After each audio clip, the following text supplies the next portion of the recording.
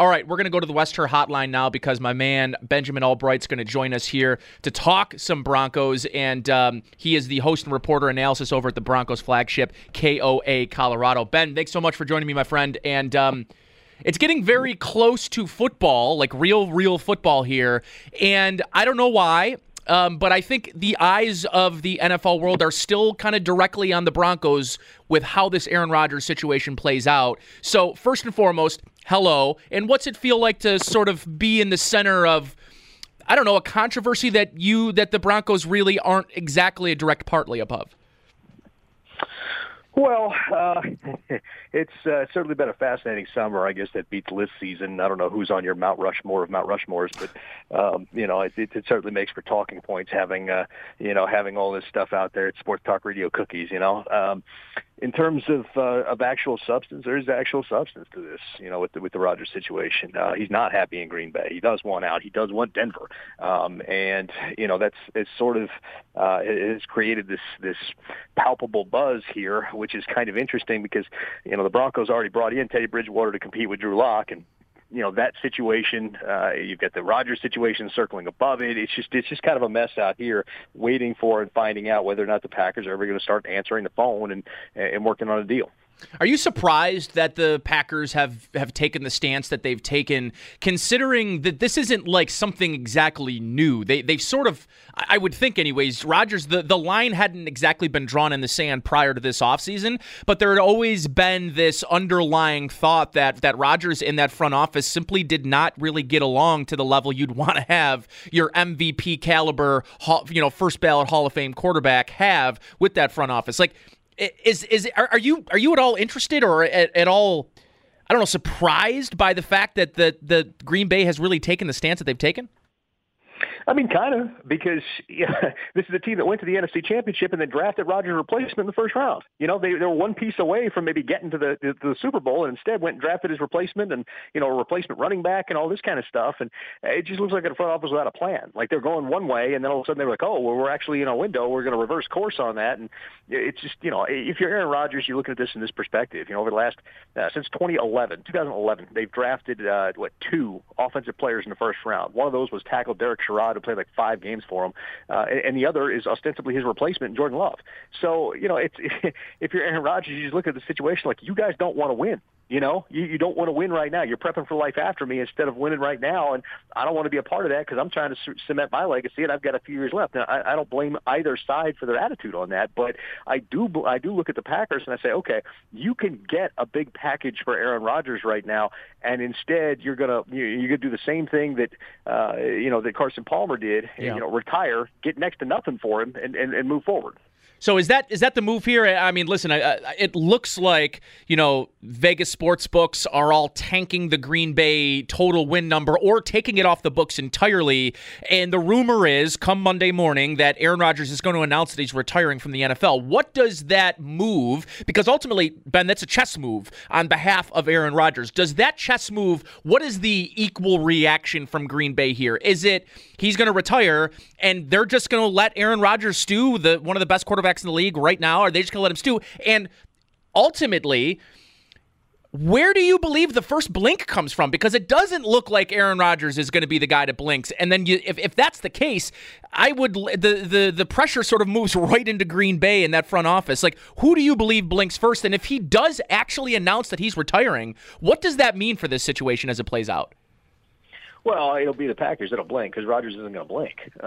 He's either going to retire, he's going to show up to camp and play out the string. It's really his option. There's no blink in terms of, for him as far as that goes. Now, for him, I mean, I don't think he shows up. I do think he retires. I'm not sure if it's going to be Monday, but I do believe that he's going to retire or force the trade.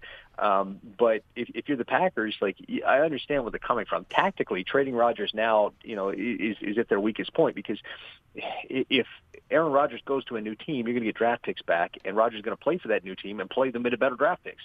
So I understand where they're coming from, but at the same time, it's just become a situation that's kind of untenable at this point. Unless you think that Aaron Rodgers is going to show up, playing this game is just not the right way to handle it. Ben, this is Franklin Heinzman. Let me ask you about another situation that, as of reportedly, I guess you could put that in that same class as untenable. It came out this past weekend that Devontae Adams, and the Packers have broken off long-term extension talks, and I could argue he's one of the most dominant receivers in the league. Where does that situation go if Rodgers does, in fact, retire? Are Rodgers and him sort of a package deal? Give us some insight there. Well, Adams wants out too, and he was willing to do it for top receiver money. But the Packers, you know how they are; they're kind of cheap, and they're not going to pay top receiver money. So, he knows what's up, and so he's trying to force their hand too. I don't think they're a package deal. I wouldn't be surprised to see both of them wind up in the AFC West, but with different teams. So I think if you're a Green Bay fan, this entire situation has the potential to crater pretty badly, especially because Jordan Love is not ready to be a starting quarterback in the NFL.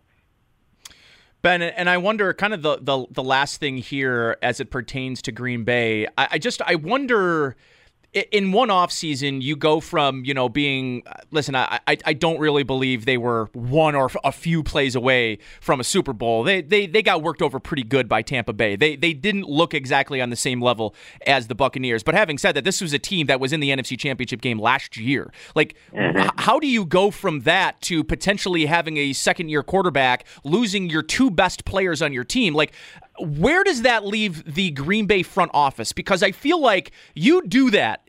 It's sort of, well, first of all, there's no coming back from it. But I also think in the eyes of the franchise, in the eyes of that fan base, that would be a colossal failure for Brian Gutekunst. Like, that would be, frankly, if you're a fan, a fireable offense.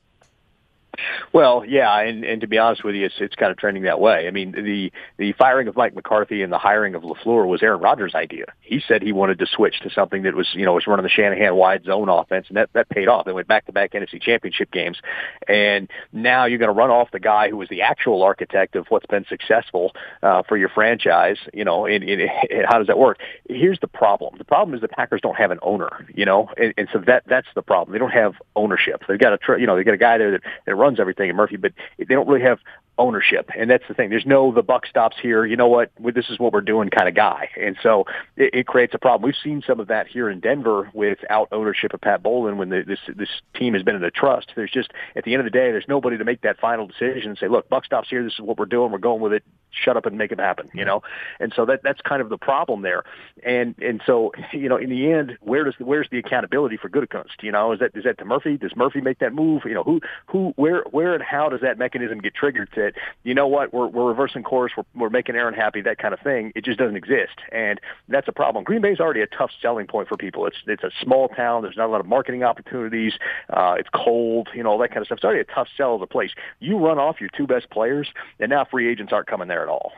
Benjamin Albright here on the Wester Hotline. He's a host and reporter and analyst at the Broncos flagship station, KOA Colorado. Ben, I do want to shift gears on how this potential lingering trade affects the beginning of training camp for the Broncos. But let's be real. I mean, every Broncos fan has an eye on training camp and another eye on the situation playing out in Green Bay. How does that affect to the potential? Is there going to be rollover into the locker room, considering there is a quarterback competition and it doesn't include Aaron Rodgers right now? I don't think so. I think the way that everybody in Denver is looking at this is it's a quarterback competition between Drew Lock and Teddy Bridgewater until and or if Aaron Rodgers arrives. And that's just the way to look at it. We're prepping this way, and if we happen to get Rodgers, we'll shift gears at that point. So looking at this quarterback competition, Ben, I'm definitely interested in how this plays out because you really don't. I mean, from top to bottom, if you look at Drew Lock and you look at Teddy Bridgewater, you probably don't have a more different quarterback stylistically than those two. With Drew Lock has that arm, the ability to push the ball down the field, and the game management style of a Teddy Bridgewater. If you're Pat Shurmur, if you're this offensive staff, knowing the defense that this Denver Broncos team has, do you believe they're leaning more towards any quarterback stylistically just based on the team and the potential competitive level of this team in a really loaded AFC West, but a loaded AFC in general? Like, is game manager maybe the style of quarterback they're looking for just to maintain, just to keep some level of, hey, we need to win football games. We can't afford to continue growing a quarterback in this sort of window that we're in? Well, that's sort of why they brought Teddy in the first place, was to have that option. But I don't know if they're leaning one direction or the other. The thing about it is, and the thing that bugs me a little bit, is it's like the myth of Teddy Bridgewater as the game manager, because you go back and you look, he's never thrown more than 15 touchdowns in a season, and that was last year. And then he had 11 interceptions last year. Drew Lock only played, 12 games and had 16 touchdowns. And if you add in the fumbles and everything else, Teddy Bridgewater had more turnovers than Drew Lock last year. So the idea that he's a safer option is actually a myth. And he's limited upside. You had to take the ball out of his hands inside the 20s. He can't throw in the red zone because he has no velocity whatsoever. So, and it's noticeable. Like, we're watching these guys throw at minicamp. Drew Lock throws a rocket, and Teddy Bridgewater throws wiffle balls, and it's just, it's just funny to watch.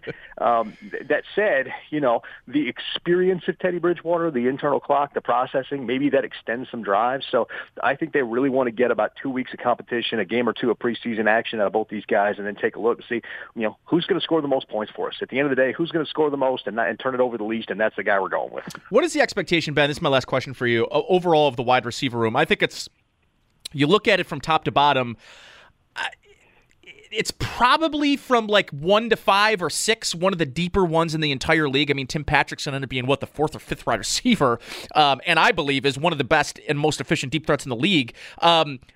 Courtland Sutton, I mean, this is going to end up being a pretty big season for him. What are the expectations for this group? And is a lot of the expectations for this group tied to who's playing quarterback? Well, kind of, yeah. There are big expectations, and as you mentioned, it's one of the deeper ones in the league. I mean, they would trade Tim Patrick if they get the right compensation for him because they really like Tyree Cleveland, who's right behind him and basically the same player. So it's, they've got talent at the receiver position. They're coming into camp with like 14 receivers on the roster. It's absurd. But you've got different guys. You got Sutton. He's coming back off the injury. Going to be a make or break for him. You got Jerry Jeudy. You figure he'll pick up in year 2, especially if he can clean up the drops. KJ Hamler, the deep threat. Tim Patrick, we already talked about. Tyree Cleveland, and then you get into the Deontay Spencer, who's a returner receiver, and it keeps going on. You've got more guys. They drafted a kid this year too. So there's tons of talent there. There's big expectations for it. The question is can the quarterback get them the football without airmailing it to the other team? And that's really is the question at the end of the day. All right, Ben. Appreciate you, brother, as always. Enjoy your last few days of freedom here, and then training camp getting underway. We'll definitely be chatting at some point this season, man. So thanks again, as always, for your time and analysis. Absolutely. Anytime. Appreciate it. Benjamin Albright there of KOA Colorado joining us on the Western Hotline to talk a little Broncos, Aaron Rodgers. Just a fascinating situation that's going to end up playing out in Green Bay, which I would bet in the next couple of days we're really going to be honing in on just how that looks. 803-0550, 1-888-552-550. Those are your numbers to call. I've got a potential, we're going to switch back in a little while here to hockey. Mike Catalana of Fox Sports Rochester is going to join us here in the next 15 or 20 minutes. We'll get a real in-depth look at training camp, get some more thoughts overall on this drama that has built over the last week or so on Twitter about the vaccinations and everything going on in Buffalo. So we'll talk to Mike Catalana. That's all coming next here on WGR.